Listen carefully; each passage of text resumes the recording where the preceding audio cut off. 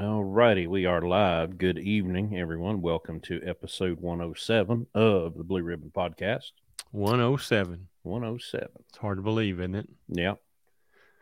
it? So we'll start with a little wrap up. We has it been 2 weeks now since we went to the truck show? March 25th. Yeah, last week of March. So Been almost I 3 weeks. think it's 3 weeks. Yeah. So we went to the Mid America Truck Show. We had a pretty good time. Hung out with the Pittsburgh Power folks. Hung out in the Landstar booth. Met some of the listeners. That was fun. Sometimes it's a little weird, just because people are like, "Hey," and you know, just not used to it yet. I love it. Keep coming, but it's just weird. It's unsettling when somebody knows you and you have no idea who they are. Yeah. So we had a great time. Had a great company dinner. Handed out some awards, and just had a really good time. We have about 40 people at the dinner. We did. We had 40 people, and we had a couple of people that we had one of our truck owners broke down on the way in an RV and couldn't get there. So Yeah. But and we had all of our staff, all of our crew except one, was there. So Had one of our drivers break down in the bar, and that's true. We did have a casualty there. yeah. Apparently, he's never heard that old saying: one tequila, two tequila, three tequila floor. Yeah. Three double shots knocked him down for a couple of days, and we didn't see much of him. Yeah, true. Now it was great. I mean, the first time we'd been able to go since 2019, I guess. Yeah. The show was a little underwhelming, not to be honest with you. I think maybe a lot of people just aren't back yet. The major OEMs weren't there, and that was a disappointment because they always bring really, really nice, booths but anyway, it was good to see things face to face for first time in a while,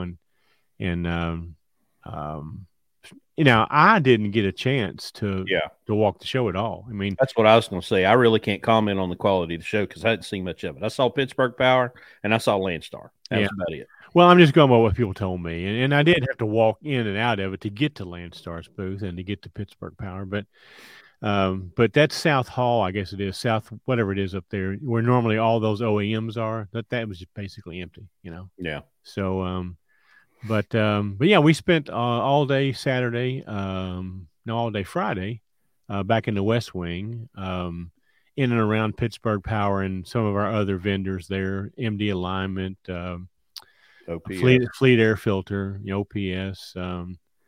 Let's don't leave anybody out. Got to hang out with Kevin a little bit. That was nice. Kevin was at the Pittsburgh Power booth, and we did talk to him a little bit. Got caught up on him and his severance with Sirius XM. Got the inside scoop on that a little bit. So, and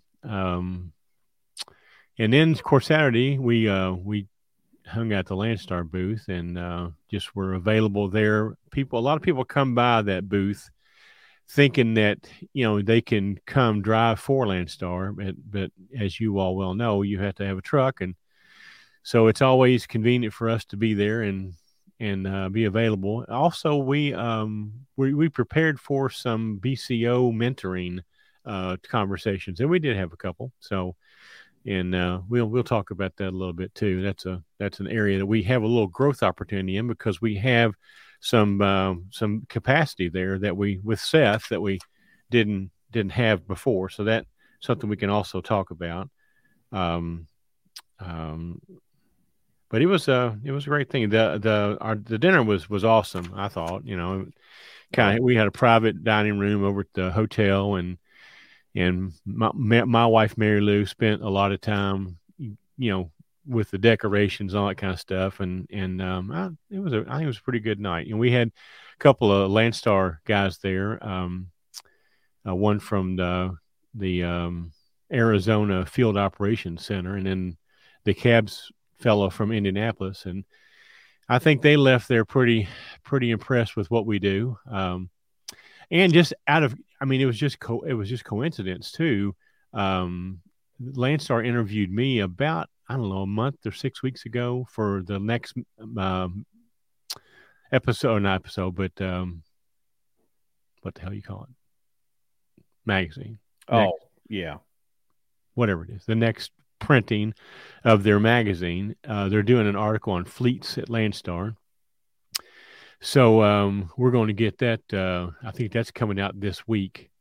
And then I think as kind of as a spinoff of that, or maybe the presence that we had at the truck show, they invited me to be on their podcast, which we recorded on Thursday.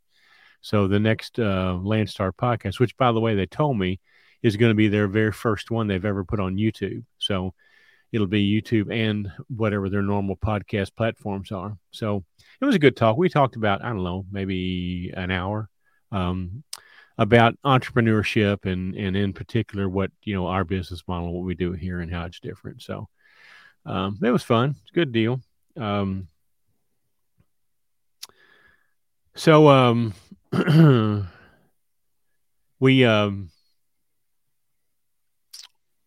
we're seeing all this noise now, Chris, about the upcoming bloodbath. Yeah. So I thought we ought to take a little time and talk about that. I mean, it's not that we haven't talked about it. I started talking about probably the very first podcast you had me on. We've said over and over and over again, this isn't normal. This isn't normal. This isn't normal. This isn't normal. And the problem is there's so many people that haven't even been in this industry long enough to know what normal is, and unfortunately they've made buying decisions based on this abnormal last 2 years or so, 3 years. And boy, there's going to be some problems. There's going to be some negative ripple effects from that. One I thought about the other day, I haven't really heard anybody talk about. And that is that that in this industry, insurance, physical damage insurance, is called stated value insurance. And what that means is that it doesn't really matter you can choose whatever value to put on your truck that you want. And you can pay the premium based on that choice you make. And as we well know, when it comes time to file the claim, no matter what you decided to value it at, and no matter what premium you paid, the claim is only going to be paid for what at that moment, the current market value is of the truck. Mm-hmm. And I got to thinking about that. Trucks right now are outrageously priced, and people are paying it. And people are paying it, So what happens if you pay double for one of these trucks? And next year, or even later this year, whenever this bloodbath happens that everybody's talking about, and the value of these trucks plummet, which they will. If you finance that truck and you wrecked it, you could get paid the payoff on. I mean, you could get paid the value of the truck. I mean, the total value of the truck, and still not be able to pay the loan off. You could still owe half the value of the truck, and nothing, and you just have to pay it out of your pocket, or you bump into the limit, the 25, 30, like, $25,000, $30,000 limit.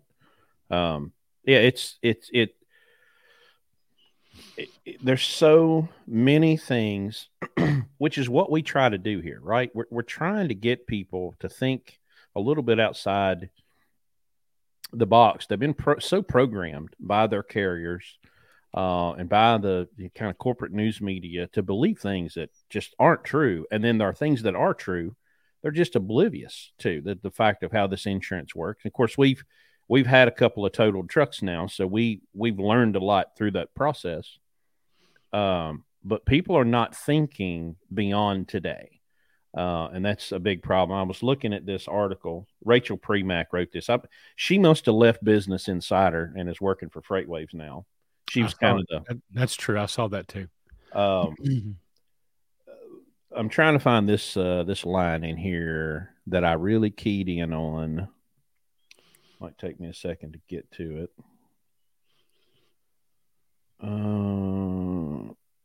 It was about. Here it is. Still, the plummeting freight rates are stressing out the many, many new truck drivers who started their own fleets or entered this industry in the past 2 years. Their experience of running a trucking business has been in an unusually favorable market. Some might not have previous experience running a business, so the plummeting rates, coupled with the spike in diesel, are a slap in the face. It's more like getting hit in the mouth by Mike Tyson, which generally only happens once. The people, you could fall off a log the last 2 years in trucking and make money. Yeah. And unfortunately, that leads a lot of people into what Larry calls the Landstar Early Retirement Program, where you come as a company driver making 50, 60, 70 grand a year, right? And you get a truck and you come to Landstar in this market and you're making $2,000, $3,000, $4,000 a week without really trying all that hard. You've effectively tripled, or in some cases quadrupled, the cash flow coming through the house, but you're not setting any of it back, or you're going, oh, well, if I work full time, I'll make $4,000 a week. I can only work 2 or 3 days a week and make the same or double what I made before. Right. And even we struggle here trying to get people to grasp the concept that if you are going to be in business,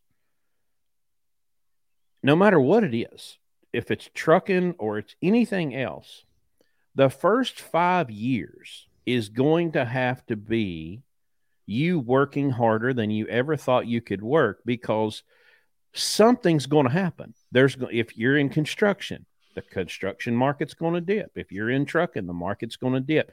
Something is going to happen in the 5 years, the first 5 years that your business is open, that you're going to be challenged, and it's going to cost you a lot of money. And if you don't have that saved up, you're screwed. And we even get people that come here and we try to, explain to them, number one, we've got a lot of mouths to feed. We got to feed the truck owner. We got to feed the driver. We got to feed Blue Ribbon. We got to feed me and Larry and all the management. And that takes a high level of utilization. But I see people like, well, I don't have to work that hard. No, you do. You do. You literally do, because we all do. I work 24/7, 365. I'm never off duty, and I'm okay with that. That's what I signed up for. But we don't, and my wife still hasn't grasped this concept. Like, I'm going on vacation, but I'm not really on vacation. I'm going to a thing with my daughter. It's some kind of bluegrass festival thing, and it's going to be up in the mountains of West Virginia. And I have found out there's no cell service, but they do have Wi-Fi at the hotel. I'm going to be on vacation, but I'm still going to be plugged in with what's going on because I have to be. You can't escape it, and this idea that you can go home on Friday and turn it off, you can't do that. If you're going to be in business, you are in business. If you don't want to be in business 24/7, 365, don't get in business. Well, not just in trucking, because we've said this many times, the first time owner operator buying the first truck, the failure rate is extremely high. But businesses of all type, 65% of all business will be gone in the first 5 years. Mm-hmm. So, there's several reasons. We've identified a lot of those, but most of those are people just do not understand the sacrifice it takes. They're not willing to do, they think they're going to get in business and be able to make all the decisions on their own. And that's really not the case. They're just like what you're saying right there. When you're a company driver driving for Anderson and you want a vacation, to hell with Anderson, right? You can give a damn if they had Wi-Fi or not. But when your name gets on the deal, and then you've got something in it that you've got skin in the game, it's a whole different story. you've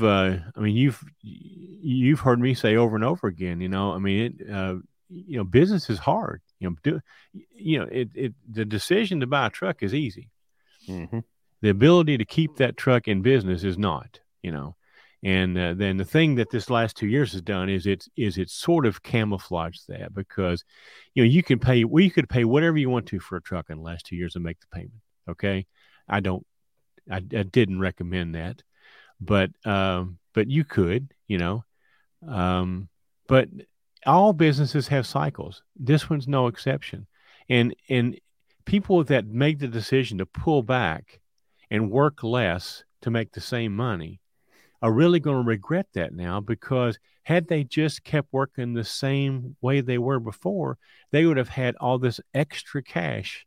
Well, they could have, they might not have had, but they had the opportunity to have cash, and then this quote bloodbath isn't quite as problematic. If you had paid extra payments on your truck that you paid too much for the past 2 years, because you could make 3 or 4 times what you did before and paid it off, the bloodbath wouldn't bother you right now. What the bloodbath is going to happen to people like you're talking about right here. They have too much truck payment, and they don't, and their cost of operation is way too high because they don't really care or know what the cost of operation is. Those guys are going to be in a big, big, big hurt. Let me read this comment for the audio people. Timothy comments, a friend of mine has a square hood Pete that gets 5.5 miles per gallon and has $5,500 a month tractor and trailer payments. He has been doing okay, but he's getting real nervous now. Tell you what, he needs a bankruptcy attorney. He just needs to go ahead and call him up and say, listen, I don't need you today, but sometime in the next 3 to 12 months, we're going to be talking, because I'm going to be bankrupt. God almighty. Yeah, that's not sustainable, and that's not even a really extreme example. Well, the 5 point, well, it's not. I was on ATBS numbers the other day. They came out with their most recent numbers. I thought I kept that somewhere. I might look for it in a minute. But we all know how good 2021 was. Yet the average owner operator's income just under 70 grand. Average owner operator's income just under 70 grand. The average of all ATBS, the average fuel mileage was the low sixes. And ATBS is 20,000 customers. Okay, so still the average owner operator is getting horrible fuel mileage and is making horrible. I mean, there's company drivers that make 70 grand. Okay, with no risk. I mean, Walmart just raised their. I got a tickle out of that. Walmart set what was the quote?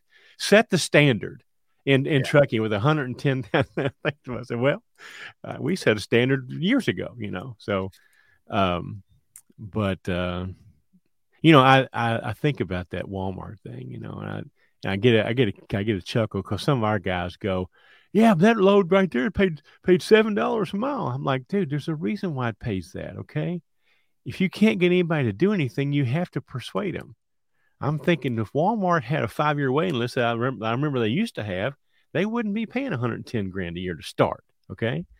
So, anyway, people pay what they have to pay, but getting back to the bloodbath. Okay. There'll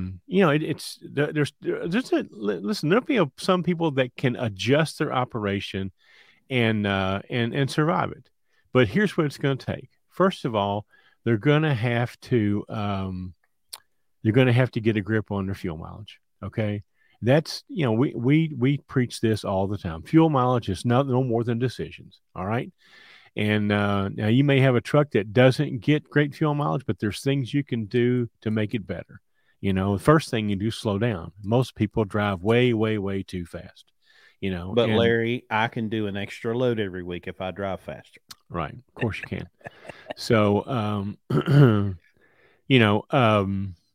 but you're gonna, why do you think listen, the big fleets have entire departments that figure bean counters everywhere. Okay.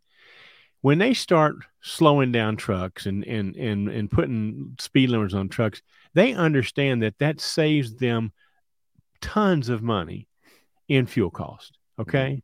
Yet the one guy that's with the Pete, I don't give a rat's ass about fuel mileage. If I have to worry about that, I'm not getting enough rate. That's the attitude they take.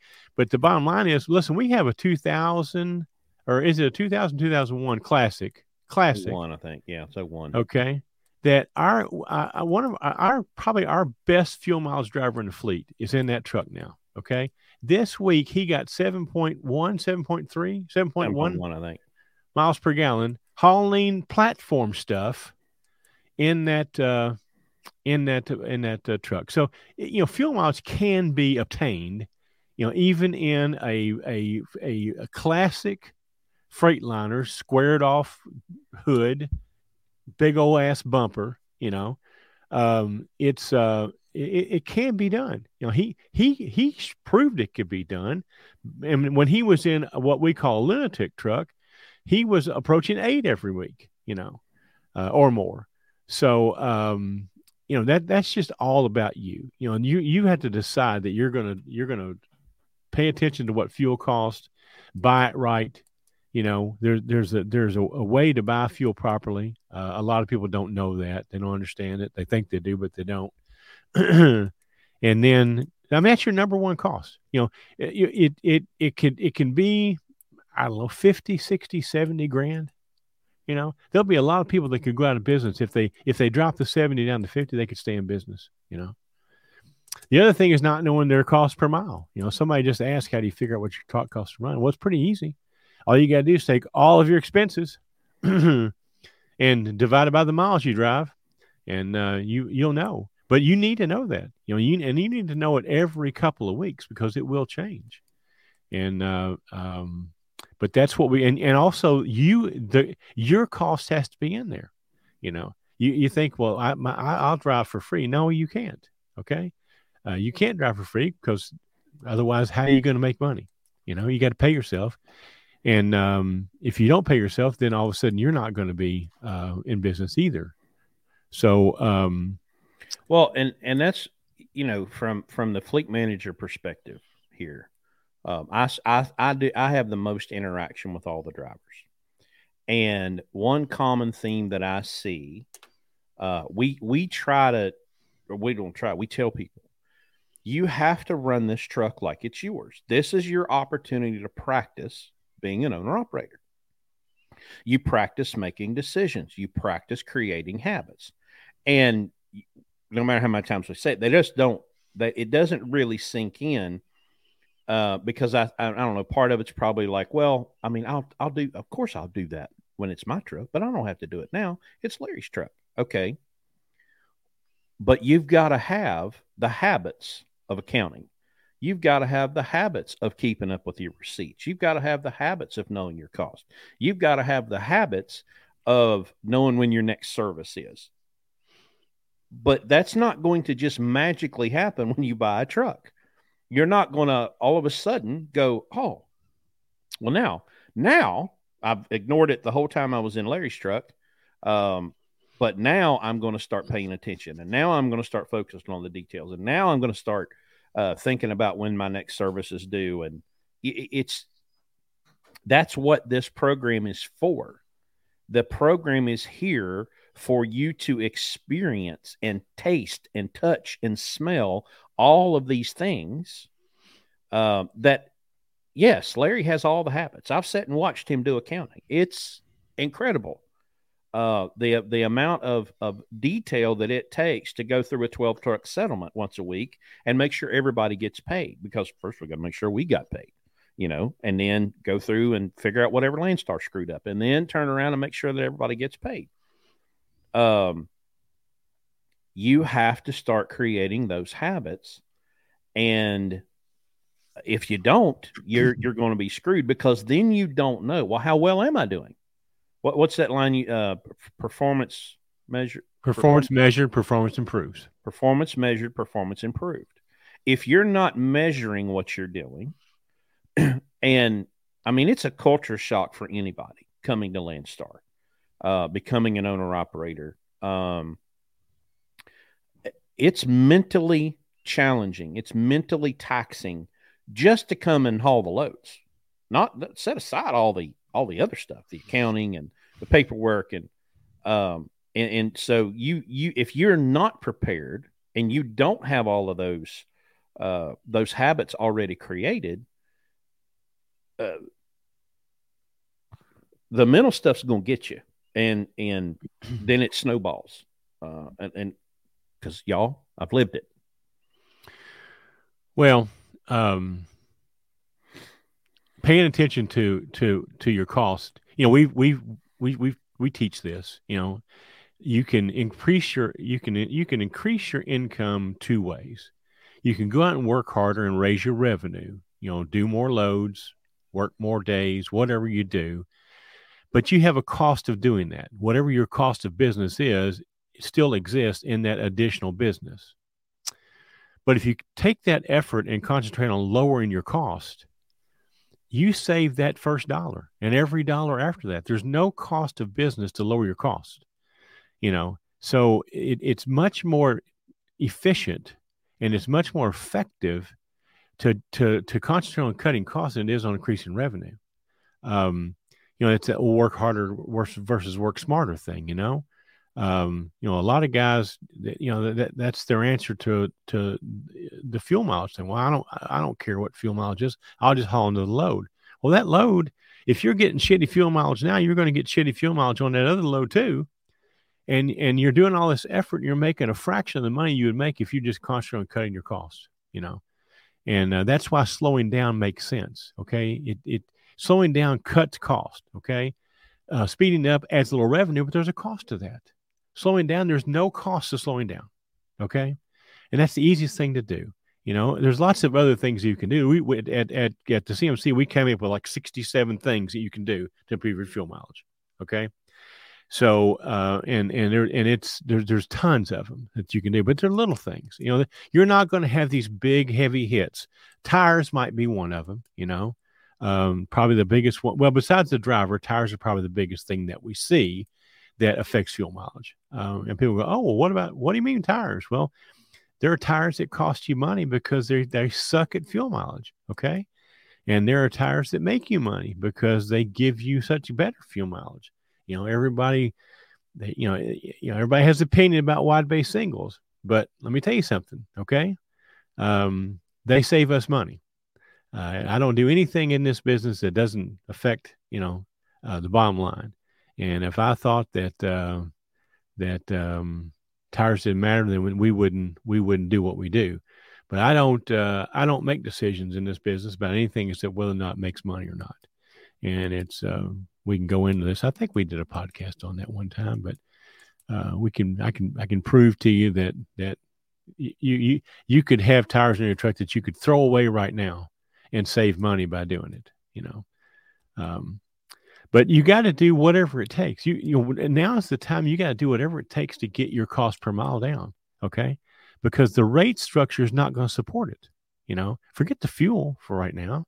If you're at Landstar and the fuel surcharge, and you know, we 9 of our trucks this week. We had 10 trucks running this week. Okay, we've got 2 or 3 that are off right now. 9 of our 10 trucks this week made money on the fuel surcharge. Their fuel cost per mile was less than the fuel surcharge. And the fuel surcharge this week was 66 cents a mile. So the fuel thing is not the problem. That doesn't affect us a bit. And it really won't affect you a bit if you get your costs in order. But if you're running out here and your cost to drive your truck is $2 a mile, you know, that rate structure is not going to be there. You know, you're going to be pulling that cheap freight that you're making fun of right now will be what you haul if you stay in this business, you know. And that's why I always get a chuckle out of cheap freight. You know, I've never yet seen anybody give me a definition of cheap freight that made sense. You know, but anyway, I digress.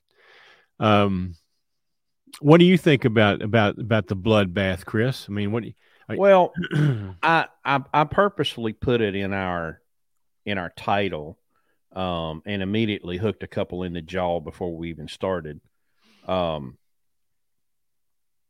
It's going to be a bloodbath for some people. It's not going to be a bloodbath for us. We're not going to be in that situation. We weren't in that situation when you started in you weren't in that situation in 2009 or in 2014 or in 2017 or in 2019. And we weren't in 2020, and we're not going to be this time. And it was funny, I kind of refired my TikTok. Boy, the trolls are at it hot, well, don't haul cheap freight. Landstar sucks. But like you've always illustrated, they can never quantify what cheap freight is. They will just don't haul cheap freight. Okay, well, how much per mile is that? And we got a comment right here that's just not true. Cheap freight is not hauling before your costs. If your costs are $4 a mile, cheap freight's not. You're saying everything less than $4 is cheap freight. That's just not true. Okay, there is no such thing as cheap freight. It just doesn't exist. No. It might not work for you, but that doesn't mean it won't work for somebody else. And if your cost is so much that freight is cheap, maybe the problem is not the freight. Maybe it's maybe it's you. I get tickled about this freight wizard that's out there. So this rate wizard, yeah, that there's some deity somewhere that sets the price of freight, and a lot of people in this business think it's brokers, Guys, freight's just like anything else. It's what the free market will pay. When it gets to the point where no one will pay it, then it will change. It's all about supply and demand. Right now we have way too many trucks and not near enough freight because everybody says freight's pulled back. Everything you look at, all the data points are there are less loads available right now to haul. Okay. But yet the number of trucks are still there. Now that will change. There's 1,100 trucking companies that are going out of business. All right.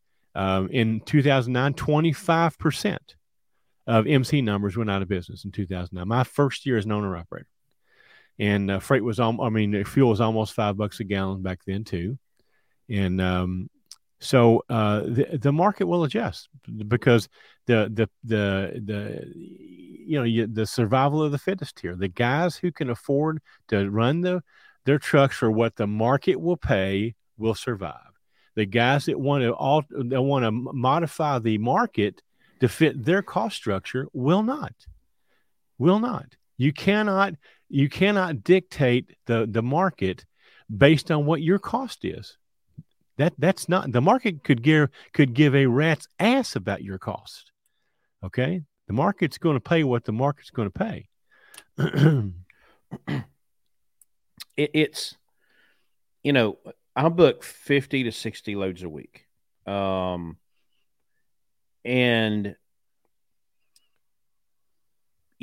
let's say that our minimum daily rate right now is $2,000, and we want to do $10,000 a week. So 5 $2,000 loads. Well, I have to make a calculation. Sometimes I'll see a $3,500 load that goes 900 miles. Well, that's essentially a 2-day load. Now, if I can pick it up early on day 1 and deliver it in the early afternoon of day 2, I could technically find a $500 load to deliver day 3, and I'm at my minimum rate. Well, $500 loads, that's cheap freight. Okay.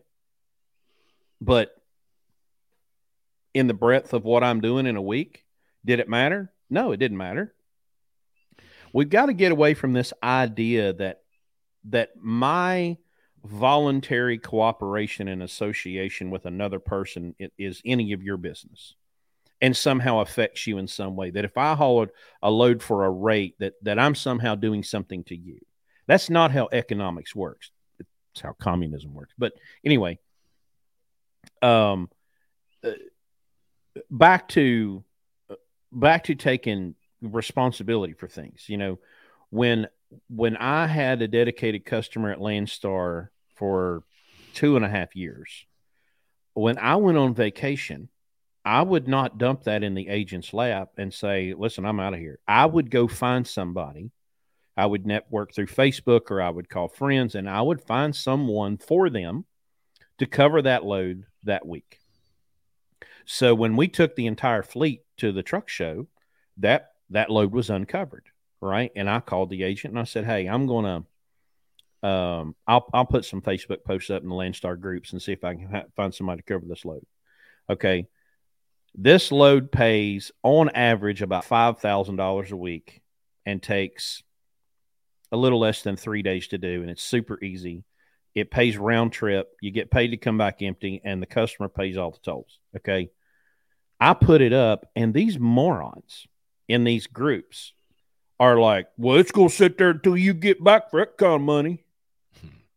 You know, and fortunately what they did was, with all of their virtue signaling nonsense about how stupid I am and how terrible the customer is and how terrible the agent is for having such garbage freight on our board, they stirred up so much crap that one of our mentoring clients saw it and called me. He's like, "Hey, man, I'll cover that load for you." And he covered. Matter of fact, I think he's watching right now. He is. And he covered it for us, right? He just said it did. It did pay good. You know, John made some good money that week. You know, thanks, John, for covering that. By the way, yeah, we appreciate you. But think of the lunacy of that. Because when the bloodbath happens, guess what's going to happen to that rate for that dedicated lane? It ain't going to change, right? Especially in the early, the first 2 to 6 weeks. When things are going to be very, very difficult and rates in the spot market are going to tank big time, probably down into the $150 range.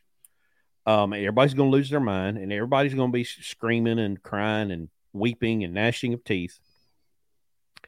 But that contract freight's still going to be there. Well, guess who has been taking care of these direct customers? Had one call me the other day. She had a load that wasn't great. It didn't really fit our parameters, but I had a guy available, and she's like, "Hey, can you, I just had a truck fall off this. Can you help me?" Absolutely. Yes, ma'am. It was a couple $100 under what we normally do, but it was dropping hook on both ends. It was an easy load. And I said, "Yes, ma'am, I'm going to help you." Because when it hits the fan, these agents are going to remember who took care of their dedicated customers that they worked very diligently to keep.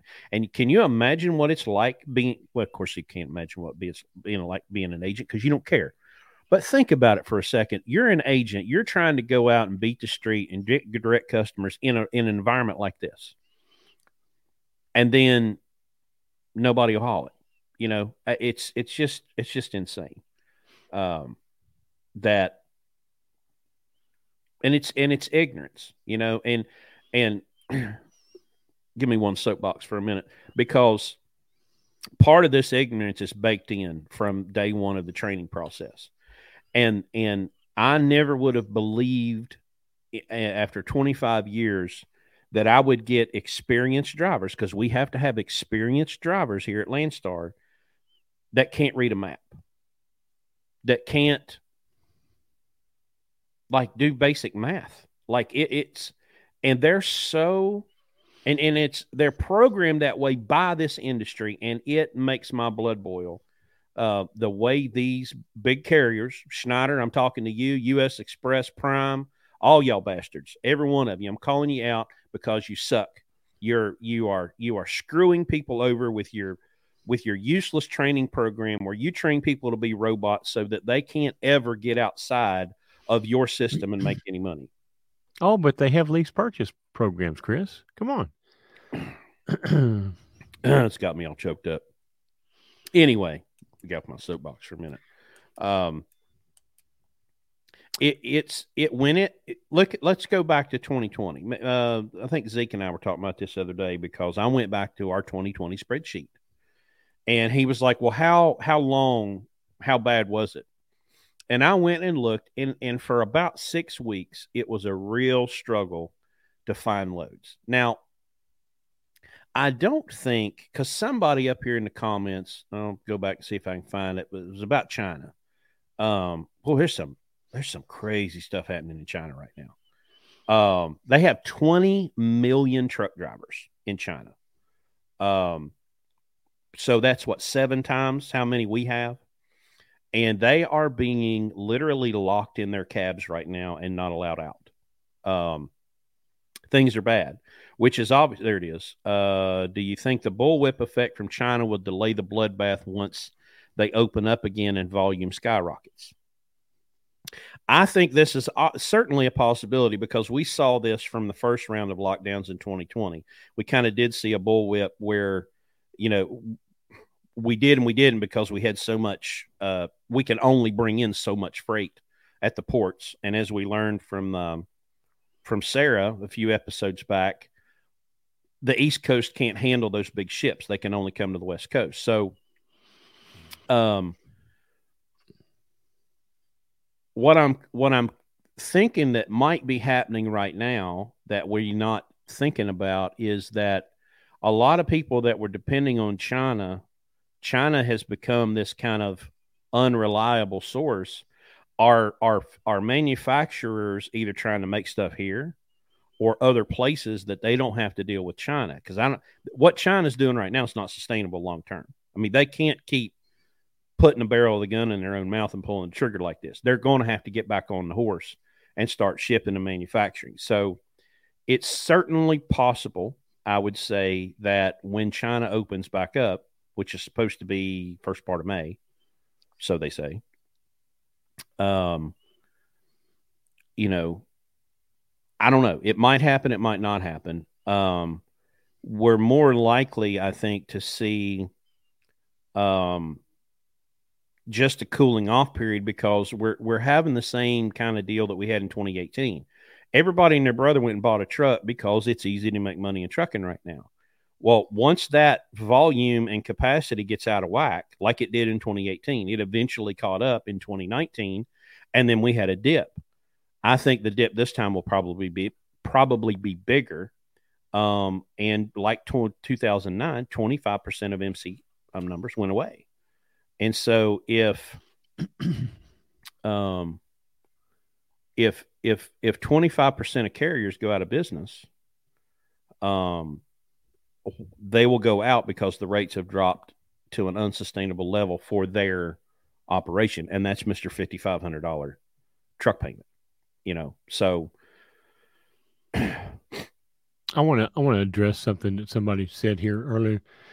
You're talking about the type of people that these carriers produce, these robots, and then someone made the comment that yet we hire these types. Well, let me address that for a minute because, first of all, we don't really hire truck drivers here. Our program is it's definitely a 15-month business program that teaches people how to make money as an owner operator. And yes, we do accept those people in the program because that's what the industry produces.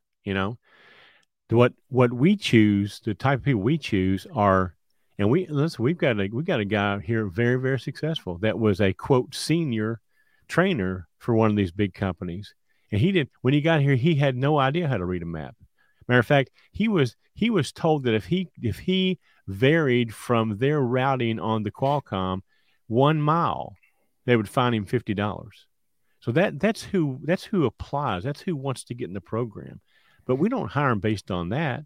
We hire them based on how badly they want to change their situation, how badly they want to become financially free. And trucking is a great way of doing that because it's the easiest way I've ever found to make money. Now, it's going to get a little harder here in the next little bit, but really not for us. I mean, we teach our guys to do what we do, and that's to go pay cash for a truck, keep your costs low, get the best fuel mileage you can. So we teach a program of how to make money in trucking. And if you come here and you can't read a map, that's not something that we judge you on. That's just something we have to teach you when you get here. Well, listen, it was a shock for me. In 1997, I was taught how to drive a truck. Like, we didn't have ABS. You had to learn stab braking. Everybody remember that? How much fun that was. I didn't have a Jake brake in my first truck, so I had to go off Eisenhower and Vale on I-70 in Colorado with no Jake. I had to know how to shift, you know, but we're hiring people based on attitude, not necessarily experience. Landstar has a minimum experience, obviously.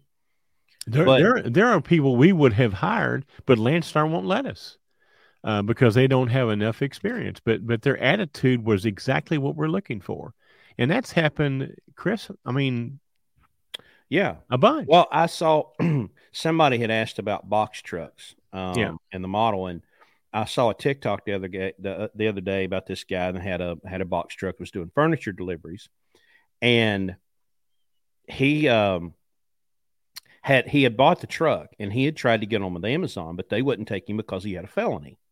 So he ended up figuring out a way to go do it on his own without Amazon, and has built a pretty successful business. But there's been a couple of guys that we really wanted to hire based on attitude and all that, and they had some sort of criminal thing that we never knew about. But there's good people that we want to hire. I mean, hell, Zeke's wanting to come on here and drive his own truck, but he drives a fuel tanker up and down the mountains of West Virginia in and out of these god-awful hollers. But that's not good enough. You know, it's just insane, because growing up around here, all these coal truck drivers could drive a nice truck through hell, but they don't have over-the-road experience. It's such horseshit that people can get qualified that don't know how to drive a truck. They don't know how to shift. They've been stuck in these automatics, and then you get these trucks that we have, obviously, are older trucks.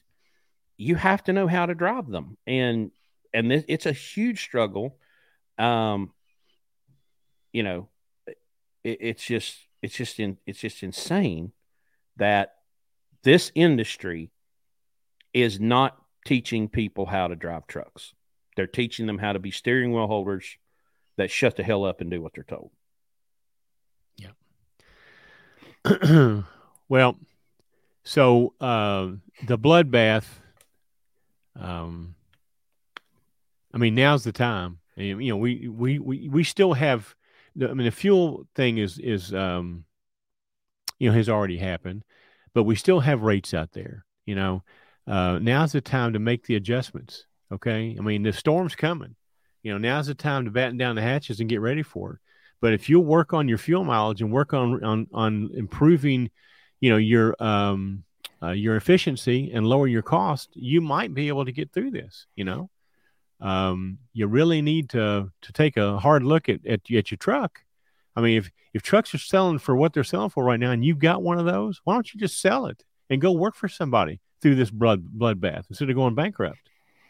You know, if you can sell a truck now for double what you paid for it, sell it. Mm-hmm. Sell it. Go get a job, okay? And go get a job and save some money and ride out the storm and then come out on the other end, and don't do that again. Go pay cash for a truck, and go pay cash for a truck that you can get fuel mileage out of. It's either sell it now while you could get your money out of it, or sell it when you're in bankruptcy court. Because it's going to happen. So you got on you did a one man, I think, a TikTok thing this week that is getting a lot of attention. Why don't we touch on that just a little bit here, because some of our guys might not watch TikTok like me. I don't even know what I don't TikTok is a watch as far as I'm concerned. I don't know. I've got a grandfather clock that says TikTok over here. So in case you don't know what TikTok is, it's basically videos that are 3 minutes or less. And so when you're going to put something on TikTok, you pretty much got to get to the point. You don't have time to dick around, and you've got to get to it. So there's a steady stream of nonsense in Landstar Facebook groups. And we had it at the at BCO days in Memphis. These people just so indignant and so offended that a load was on the board and they called about it and it wasn't available. It was covered, or it didn't pay what it was posted for. And So, and it never goes away, because I guess I'm gonna call Landstar out a little bit here. I feel like they could fix this in orientation, but whatever, they don't. Okay, so I used my 3 minutes to say that at that time there were 82,000 loads posted on the Landstar board. And if you take all of the indirect freight, 3PL freight off of the board, that number gets cut by about 90%.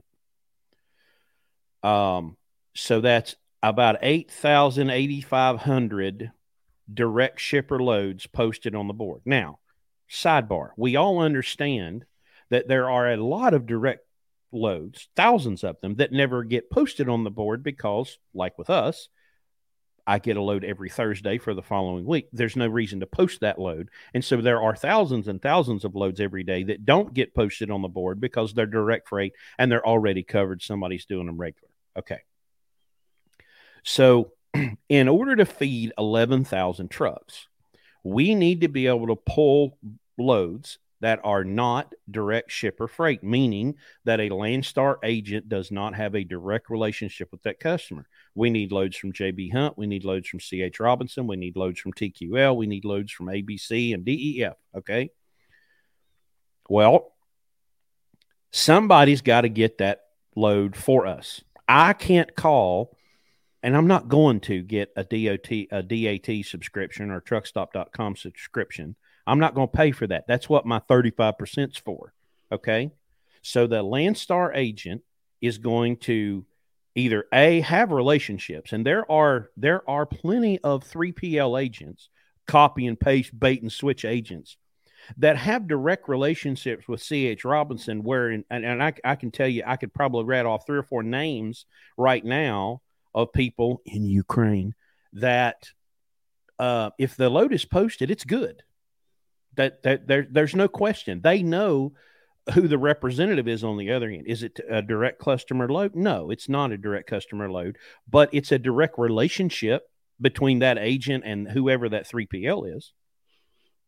So I have to book probably 70% of our loads are not direct customer. So put yourself in the position of the agent for a second. All right. An agent sees a load on DAT. They cannot call that broker until they have a truck.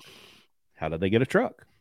They post it on the Landstar board for, one, what they think a BCO will call, and 2, a measure of what they think the broker will actually pay.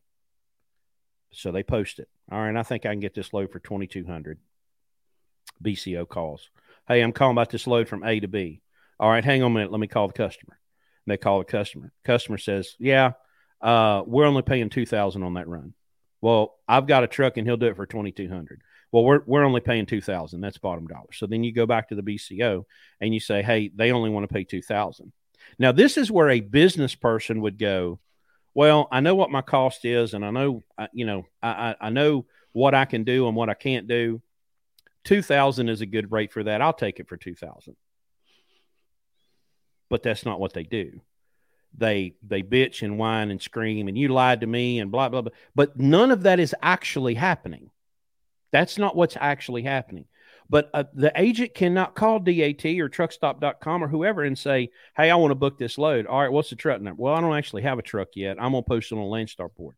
That's not happening.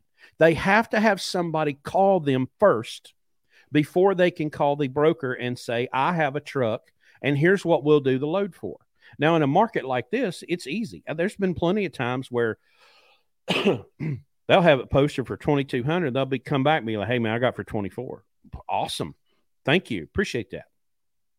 One of the funniest comments on the TikTok is there's a line in there. I said, you realize these agents are trying to do you a favor. They're trying to get freight for you. And these truck driver morons in the comment section, that's funny. An agent or broker trying to do something to help you. Yes. You can't do what you do without them. Idjit. You have to have them as much as they have to have you. And I can't even imagine the emotional, psychological abuse that is handed out on a daily basis to agents by BCOs. And by the way, and Larry can testify on this one, y'all realize that there are agents with direct customer freight that would rather use an approved carrier than a BCO? Absolutely. Why is that? Why is that? Maybe because they're jackasses that won't answer the phone, that won't communicate, that won't send an email, that won't tell them what's going on. But an approved carrier, that might be a company driver in a carrier's truck. Well, that company driver is going to do what the hell they're told to do by their carrier. And, of course, that carrier has a lot more risk than a BCO does, which was another TikTok that I did. Somebody's like, well, why lease to Landstar? I said risk management.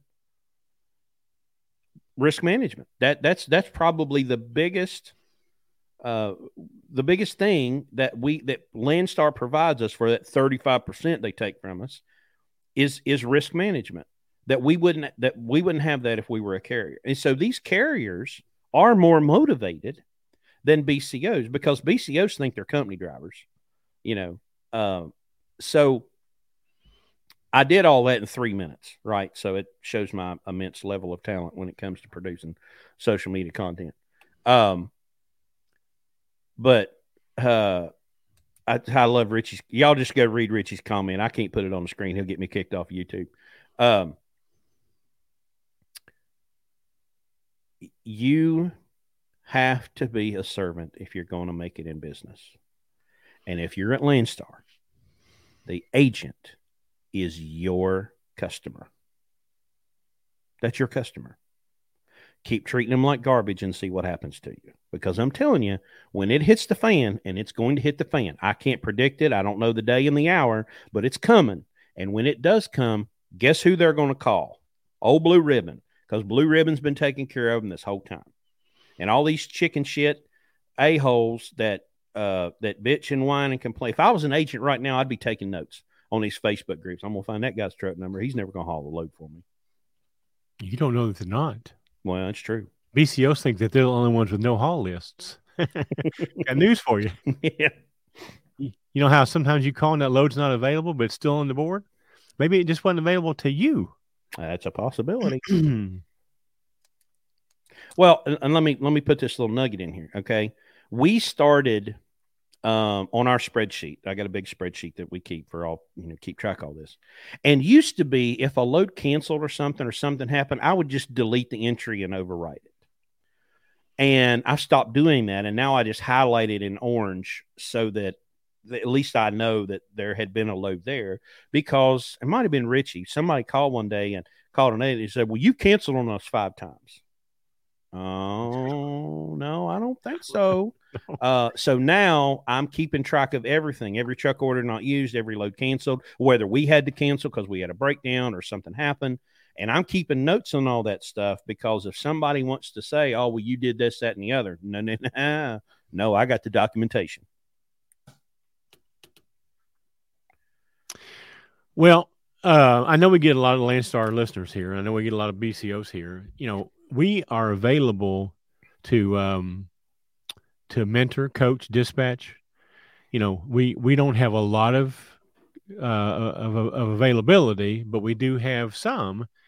And if you want to be serious about getting your business squared away and getting ready for what's going to happen, we'd be more than happy to talk to you. And we're fee based. If we're going to dispatch for you, we're percentage based. But I'm sure a lot of you do fine at dispatching, but maybe you're just not where you need to be business wise. If you don't have an accounting system, if you're not keeping up with your expenses, if you're using ATVS and you're just taking the package they send you and throwing it in the corner and not opening it up and look at it and analyzing your operation, then you really need to consider having some help. Business is about business, and unfortunately business involves numbers. And, that's what we do here very, very, very well. And we'll be glad to talk to you. Well, I've got it on the screen. Let's talk about it just real quick. So it's 3 phrases: increasing your revenue. I will dispatch. Well, me or Seth one. we'll dispatch for you, and we will increase your income. I am the trip planning ninja. And I got plenty of people that'll testify to that fact.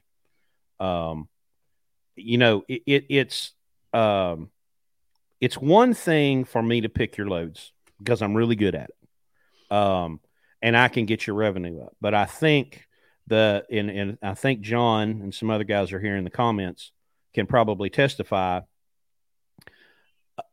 I'm really, really good when things go wrong. Load cancels or something happens.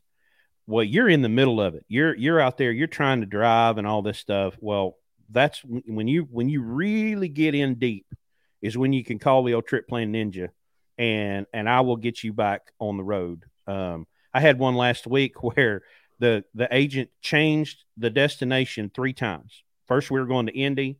Nope, we're going to Michigan. Okay, great. So I tore all that down. I went to Michigan.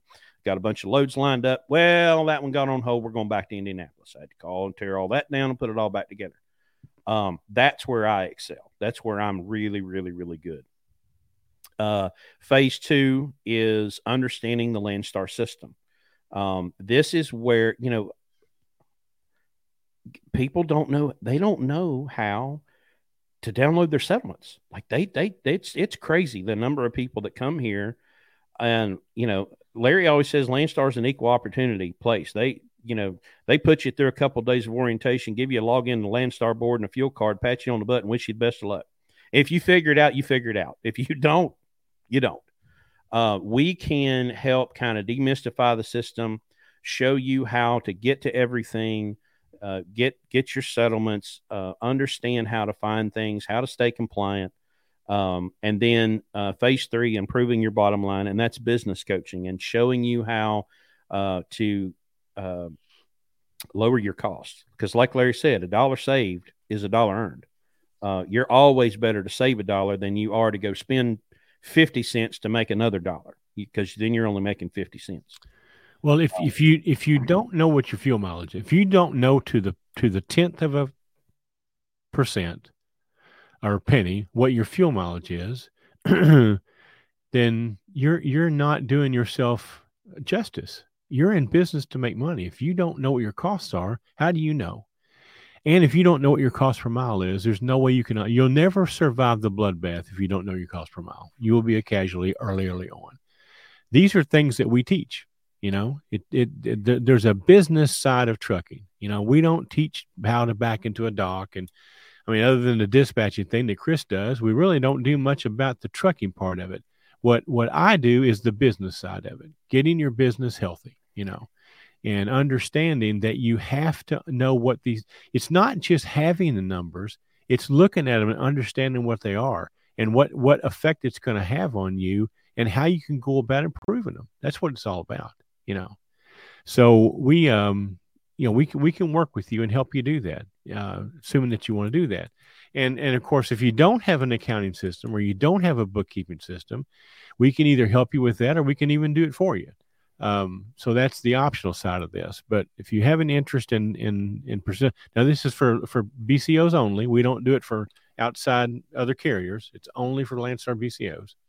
And reach out to us and we'll send you this information. And again, keep in mind though, we probably have, what would you say, Chris? Maybe 5 slots at best. Yeah.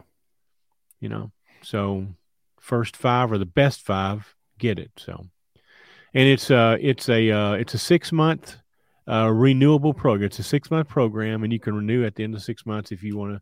I think John Reynoldson's on here. He's one of our mentoring clients. He just renewed for his second 6 months. So I think he probably would witness that Chris has made him a buttload of money. And but anyway, so that'd be $216,800 in gross revenue since I started dispatching for him. I started tracking that the other day. Okay. It's not bad for 20 weeks. That one of the Landstar guys that was at our company dinner, the guy from Arizona, he was pretty impressed with the fact that, our we don't hit it every week, but our goal is basically $10,000 a week per truck over 50 weeks. Of course, the guys take off for the holidays. That's $500,000 a year revenue. That blew him away. The average BCO takes 1.7 loads a week, right? So he was pretty impressed with the fact that we got dry van people here doing general freight, doing $500,000 a year revenue to the truck, or revenue. So there's a little side conversation going here in the comments. I want to address this. Nomadic Brit. I'll just grab this one. So Anas, he's an independent contractor with Schneider because I took a little shot at Schneider. And his lease to own have done extremely well. Different people for different holes. But it must be a British thing, or a really unfortunate typo. But Schneider has done me well. Okay, well, so let me say this: I spent a couple years at Schneider, and I did well there. Any of these big companies, pretty much, if you work their system the way their system is set up, you'll make money. You'll be fine. It used to be they'd have these operating centers around, and I ran into this new dude like straight out of training, like in Charlotte, and he's like, "Oh, what's the first thing I should do?" I said, "Stay out of this room, right? Because the bullshit is so deep in this room right here. Just don't talk to anybody. Just go get in the truck, keep your mouth shut, learn how to do your stuff, and you'll be fine." Now, in recent years, I really have a bone to pick with these big carriers, the way they're training people. But here's what I wanted to say.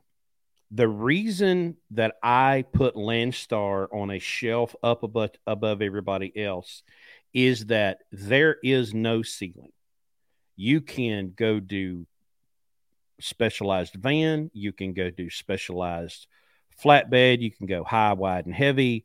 Like, you can get into some really, really astronomical numbers of stuff that you can't do anywhere else because they just don't have that. A lot of them have like kind of the general freight. In your case, you're doing bulk, and I'm sure it's great money there. But here what we're doing, y'all, is with a dry van. I mean, just think about that for a second. $500,000 per truck pulling general freight. We don't have any special equipment Williams doing platform now with Conestoga. But these numbers are with dry van general freight. We're not doing anything special. There are people here at Landstar that are doing specialized stuff with oversize and with military contracts and ammunition and explosives. And we were at BCO days, and I was hanging out with one guy, and he pulled his phone out of his pocket. He showed me a couple of freight bills, and I'm like, "That's for one load." And he was like, "Yeah, it was one load. It took us about 4 days. It was $30,000. That's the kind of stuff that you can achieve at Landstar once but again, you have to survive the first 5 years of business in order to do that. That's what we're trying to do here. We're trying to get you to a place where if you want to go pay $250,000 for a damn big house sleeper, do it. Just pay cash for it. But you can't do that with your first truck. All right, I'm done. Well, it's not that we put down other carriers. What we put down, though, is the lease purchase program in any carrier, okay? Because it's a ripoff. And if you don't believe it, take your lease purchase contract to an attorney and pay him and he'll tell you for several $100s what I just told you for free. But the problem with look, we're at Landstar and I would not be anywhere else, but Landstar is not without its faults. And I mean, I tell them that, I'm surprised they even interview me from the podcast, because I told them up front, I said, look, I'm not gonna dance around things here. You may cut them, you may not use them, but I'm not gonna pussyfoot here. We're gonna talk real. That's how I work, But there's no way that I would do what we're doing anywhere else, because no place else. It doesn't matter. I mean, Schneider, Choice, none of those things, even Mercer, does not have the ability for us to control our own freight that we have here. Okay. Not being able to stack loads, not being able to, not all we are a business in business with a business. And there is no ceiling, as Chris said. There is no ceiling. What I do here is much different than what most BCOs do here. But that's the beauty of Landstar is the you have the flexibility of doing business the way you want to do it. There's guys here that you can kind of stereotype people and go, well, hell, they only did 1.7 loads a week. Well, that might be a farmer that farms 6 months out of the year and just drives the other 6 months. And at Landstar, that works fine. There's no problem out here. So, I just we sometimes talk bad about other carriers, and it's not so much the carrier. At least I work for one. I work for Transport America, and I still recommend them. The opportunity there is not what it is here. They tried several times to hire me back after I left. And I said, dude, I can't. You guys can't touch what I'm doing here. And he even tried to come out with some kind of program where you could pick your own loads. I said, that's not what it's about. But anyway, the thing that we preach against here, if you've listened very much, is that we're very, very, very, very much anti-lease purchase. We're very much finance. Pay cash for a truck. Now, look, you've been doing this for 10 years, and that's a different story.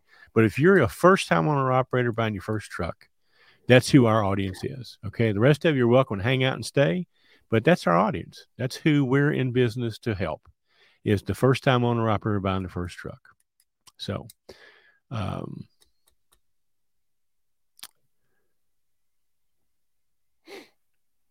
well, it's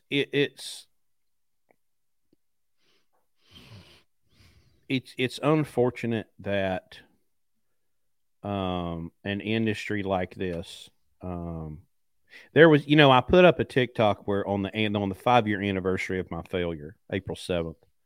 And I just, said, hey, this is what happened in 3 minutes. It was my fault. And there was a comment that was so interesting to me. He goes, well, are you sure you failed, or it wasn't just the trucking industry preying on the weak? And I'm like, no, it was 100% me.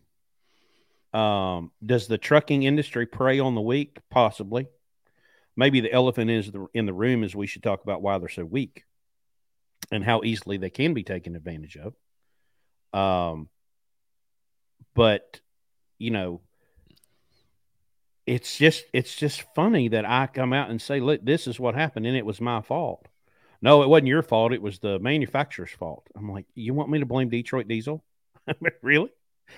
I don't know. It just baffles me that people have a real problem with taking responsibility for their own failures and always looking for somebody to blame.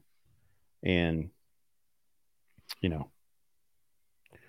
let's see, here's a comment. Do you guys have any advice for a person who just obtained my CDL but doesn't have any driving experience and would rather stay away from the mega carriers?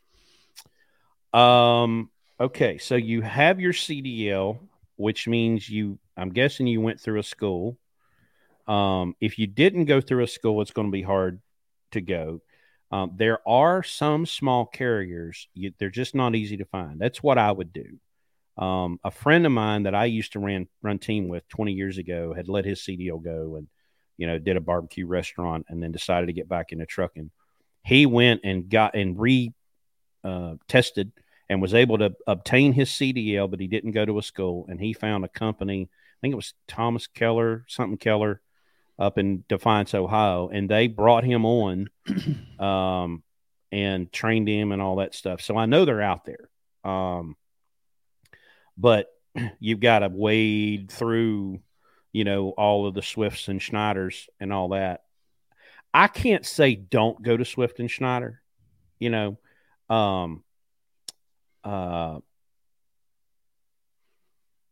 but if you're going to, just go in knowing that they're not going to give you everything that you need. You're really going to have to self-educate, which is the case in anything, Uh, there was one comment on my TikTok that said, well, let's be honest, my teachers in school told me to stay away from truck driving because it was a bunch of human traffickers and meth heads. Okay, well, that's why my kids are homeschooled. Um, it's insane. But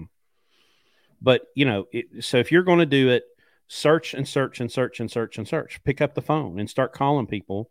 I have a CDL. I want to be trained, but I don't want to go to Shift and Schneider. I bet you're going to find them. I just don't know how without doing some legwork.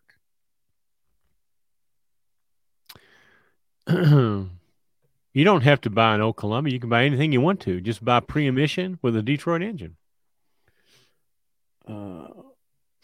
What would be a good price to pay for a truck cash being 2007 or older?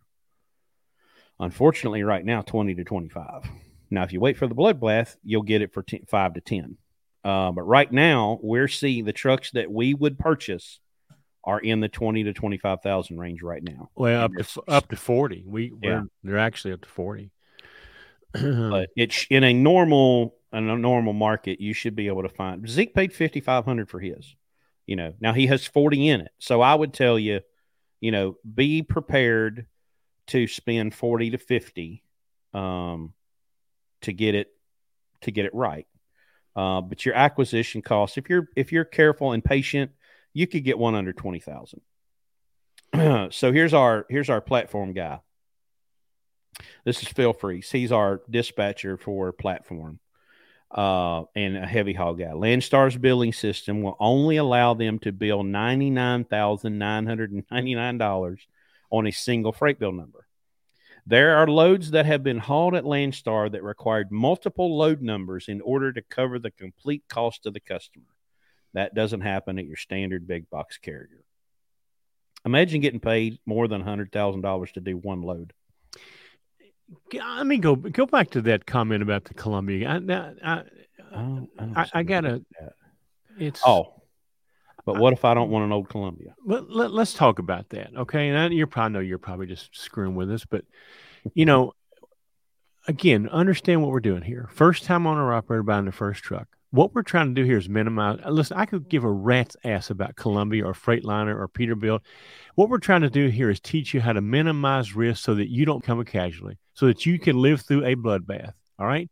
It just so happens that the truck that has the least risk, or the engine that has the least risk, is the Detroit Series 60. Okay. It's the easiest to work on. You can get it worked on at any Freightliner or TA Petro in the country, most independent shops. Anybody that's ever worked on a diesel has the ability to work on a Series 60. You don't have to go to the dealership and stand in line for 3 or 4 weeks waiting to get looked at. So that's the only reason we say that. Listen, if it's all about just getting in business and staying in business, okay? And if you're getting in this business because the kind of truck you're going to drive, you're going to fail anyway. All right. This is a starter truck. This gets you going. This gets you going for the first 3 or 4 years and gets you over the hump where you've got money in the bank and you understand how to stay in business. Then if you want to go out and buy a 120-inch ATRI sleeper, knock yourself out, but pay cash for it, So our whole thing here is not about what truck we drive. And that's another, when we hire people, when they call us, if they're asking about what kind of trucks we're driving, we pretty much end that interview pretty quickly. Okay. Because that's not what it's about here. It's about staying in business. It's about being able to get through this bloodbath everybody's talking about on the other end. It doesn't matter what kind of truck you drive to get through that. It's just a matter of having it paid for, having a shop that's easy to get to work on it and keep it running. And oh, by the way, you don't have any Series 60 sitting on the side of the road right now waiting on sensors that are on a ship coming from China. Mm-hmm. Okay? Even all these hard-to-get overhaul kits I keep reading about, I bought 3 of them in the past 3 weeks. By the way, I have one. Okay? Highest bidder. What do y'all want to give me for it? Okay?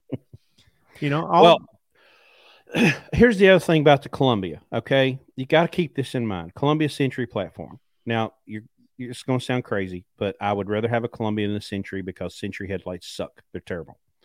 But John made this comment, John Raines. It says I rebuilt the whole interior of a Columbia for $2,000. All right.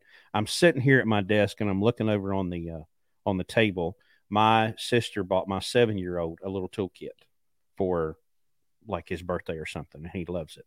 And inside that toolkit is a T25 Torx bit. I could take that my 7-year-old's toolkit and replace the entire interior of a Columbia with that toolkit. It's got a hammer, it's got some wrenches, and it's got a T25 Torx bit. Because you can literally, I can have the whole dash out in less than an hour. And for a few $100s, I can put a whole new dash in a Columbia.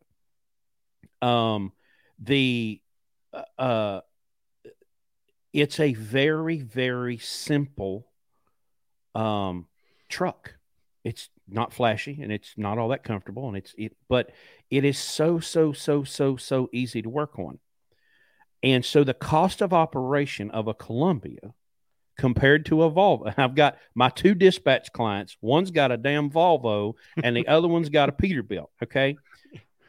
I went to the local Peterbilt dealer to pick up exhaust parts, right? And he gave me a comm check. He was like, "Hey, these exhaust parts are in.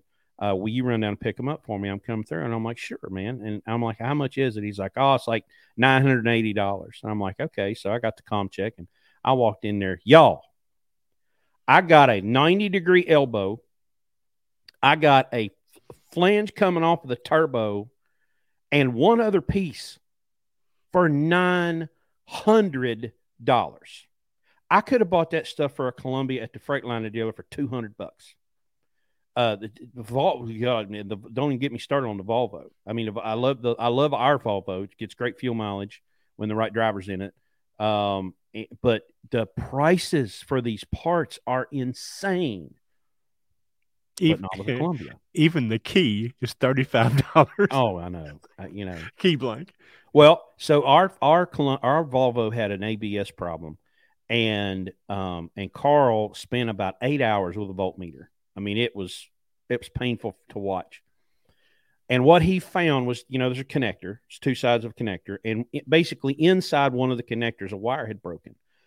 And he's like, "Well, why don't you call up there and see how much this harness is?" Okay, y'all, this harness was not 4 feet long. It was $1,800 for a 4-foot harness.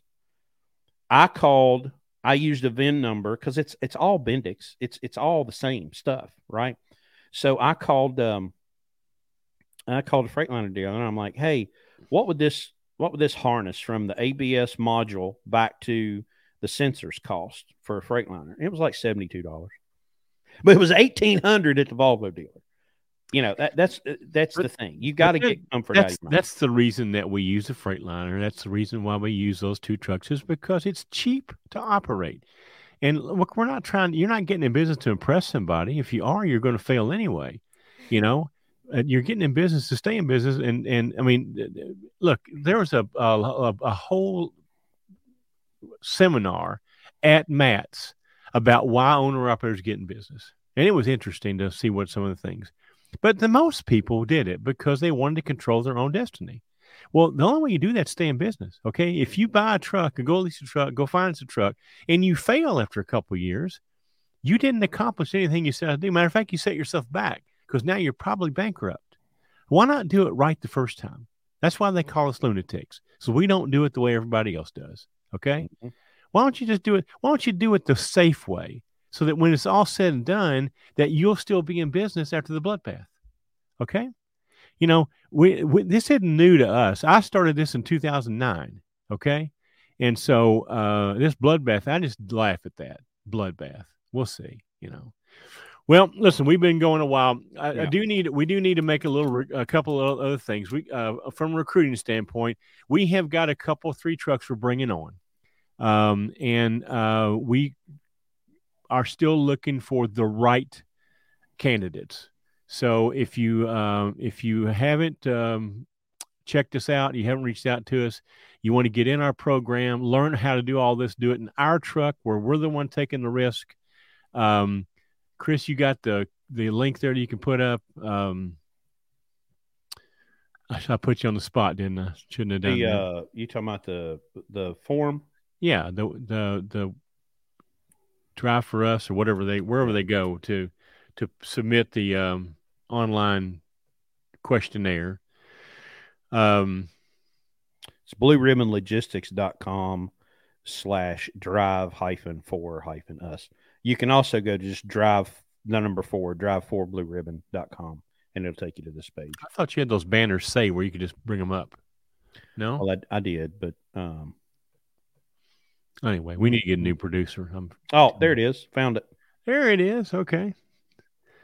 So yeah, so if you're interested, reach out to us. You got to qualify for Landstar, so we got to get you that part, and then we'll talk to you about, your goals and that sort of thing. And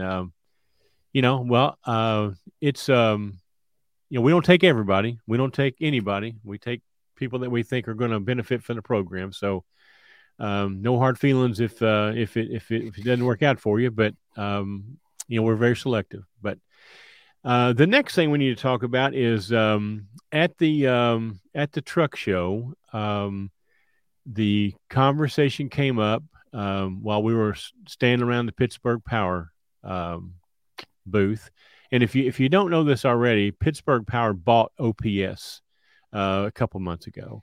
And I've been an OPS customer since 2009. I've been very, very vocal about the product. I support it, always have. I put it in my truck originally. We got it in every truck that we run. We have it in there. It's one of the things that lowers our cost of doing business because we don't throw good oil down the tubes. So we had talked to OPS right before they sold out to Pittsburgh Power about some sponsorship on this podcast. And right about the time we got ready to get serious about it, the person couldn't tell me, but he said, well, we need to hang on for a little bit. There's some things getting ready to change and that it might affect this. So we sort of let it drop. Well, that change obviously was the fact that Pittsburgh Power bought OPS. So the other thing is we do have a 2016 truck that we run, and we obviously are trying to minimize the risk of it. And the biggest problem you have with those emissions trucks obviously is the soot and that sort of thing, the DPF stuff. So we also became a customer, I guess about a year ago, of the max mileage catalyst. So we have become. I was an OPS distributor before Pittsburgh Power bought it, but now we are both an OPS distributor and a max mileage distributor. So if you're interested in either of those products, we can hook you up. We also are working. Well, we've worked the deal already. We're just going to finalize a few of the little details. But Pittsburgh Power is going to come on as an official sponsor of the podcast. So we're probably going to be doing a little bit more of this kind of thing that Chris is doing right now. We're going to have to show you their logos and their brands, and but they're going to give us a little bit of money to do that. And as much time as we spend doing this, it's worth it for us to get paid a little bit for it. So far, the only thing we really get out of this is the recruiting benefit of it. We don't really make any money on this. Actually, it costs us money to do it because of all the subscriptions that we have to renew with the production stuff. But you can go on our website and you'll be able to order OPS stuff and max mileage stuff off our website. Chris, what am I leaving out here? I think that, well, it's not on our website yet. It will be. We just got to get that set up. And all the shipping, we're putting the basic bones of this deal together right now. So, well, Timothy asks, I have a 2015. What do you think of max mileage? Well, so far, so good. We had this 2016 Cascadia with the DD15. When did we bring that truck on? Last fall. We put a team in it, and they had all kinds of, lights and issues. And so we took it to Precision Truck Solutions up in Coshocton, Ohio, and they did a diesel force cleaning on it. And we have been using the catalyst ever since. And knock on wood, we have not had any major emissions problems out of that truck. And they were concerned that the one box was bad, but they were able to do some tuning and changed a couple of sensors and cleaned some things out. And so it's been probably 8 months. There's plenty of our friend Steve Wheeler won a Landstar. He won the truck last year, I guess it was. The spring truck. And has been using max mileage from day one. And he reports that, his DEF usage is very low. Now, Timothy also asked, did it increase mile per gallon? Now, I can't really testify this yet, but Richie has an 06. It's 05 motor, 14 liter EGR. And we just started using the catalyst in it, and that truck has been a dog forever. And the fuel mileage has come way up on that truck. So, but correlation, causation, I can't testify that it's the max mileage. But they don't represent it to increase fuel. I mean, it says, and they even admit the name's wrong. They chose the wrong name for it. It wasn't designed to improve fuel mileage. It was designed to improve emissions problems. Yeah. So it's a soot reduction. It improves the combustion in the chamber. That's what it does. We spent a long time talking to the engineer who invented it. We talking about your eyes glazing over pretty quick. Oh yeah, she'll get on a roll. It's not sold or represented to increase fuel mileage. That's not that kind of thing. It's just to help you not have DPF problems. Is what it's designed to do. And if you've already got a couple 100,000 miles or more on your truck, we recommend you go get the Diesel Force cleaning. Pittsburgh Power does that, as well as some other places that we use, and then start using the catalyst and keep it clean, because that's what it's designed to do, is keep the soot, from being an issue. So Richie has commented, it worked amazing. No more hard idling in the morning. Don't spill it inside the truck though, because it stinks. Let's see. Big Chris, max mileage is thumbs up. Been running it 2 years or so. Quieter engine, less DEF usage, and slightly better mileage. So there you go. So, and look, you're going to get stories of people that can't see any difference, and there's some that do, but that's just how this stuff is, But we appreciate Pittsburgh Power. I've been a customer since 2009. I know Bruce. I mean, I've got his cell phone number in my phone. So we're there he is. Steve Wheeler's in the house. 8.63 mile per gallon. No parked regens. 200,000 miles in 18 months. Look at there. There's testimony for you. So, but anyway, we appreciate Pittsburgh Power coming on. Now, the other part of this is we had to agree to improve our frequency a little bit in this deal. So we've kind of committed to a every Sunday night, and we did it 8 tonight because Chris has to leave early in the morning to head to Florida. But what we're going to say is we're going to try our best to do a live podcast, whatever you call what we're doing here, every Sunday night at 9:00 Eastern. So that's part of our obligation to them in exchange for what they're doing for us. So, Big Chris, if Richie only had somebody that could tell him ahead of time, hey, Richie, whatever you do not spill that stuff in your truck. I mean, I don't know where he's going to find that person that could tell him very clearly, whatever you do not spill this stuff in your truck. But, he just doesn't have that kind of help. All right. Well, anything else there that we need to address or see you for dinner tomorrow? Oh yeah, you're going down to see Rocky tomorrow. So yeah, we're going down. We're going down to take another. I'm using one of my overhaul kits tomorrow. We're sending the truck down to do an in-frame down Jacksonville. So Chris is taking the truck down tomorrow, and we're going to get that done. So, all right, everybody. Well, listen, thanks for listening. We'll see you more frequently, obviously. Yeah. See y'all next week. Listen, let's get through this rough patch coming up here these next few months, guys. Work on your fuel mileage, work on your business, your plan. Know what it costs you to drive your truck. If you need help, reach out to us. We'll be glad to try to talk to you. Okay. Actually, programming note. We may be having an orientation next weekend, and if we do, that's up in the air. If we do, it will be another live broadcast from the hotel, probably on Saturday night. On Saturday night. Weekends that we're at live events, we'll broadcast live on Saturday night. Big Chris, OPS is oil purification system. It's an oil filter bypass system on board a refinery, basically. It takes the oil that's in your truck and that basically cleans it. So at the end of the day, you've got totally refined oil back in your truck again. So look at some of our podcasts about the Mercedes. I have a Mercedes that has 1.8 million miles on it.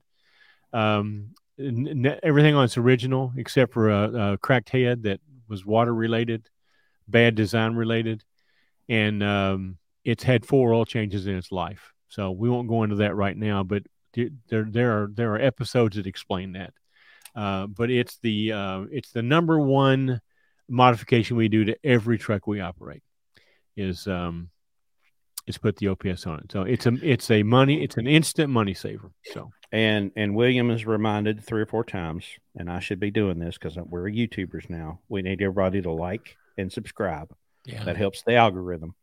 It also helps our sponsorship rate, by the way. Yeah, so, yeah. The more we get of that, the better off we are. Yeah, when we go to renew this contract, we need to have a whole lot more subscribers than we have now. So I know it is. I just paid my rig off. It might be my to-do. Absolutely. If you don't have an OPS, listen.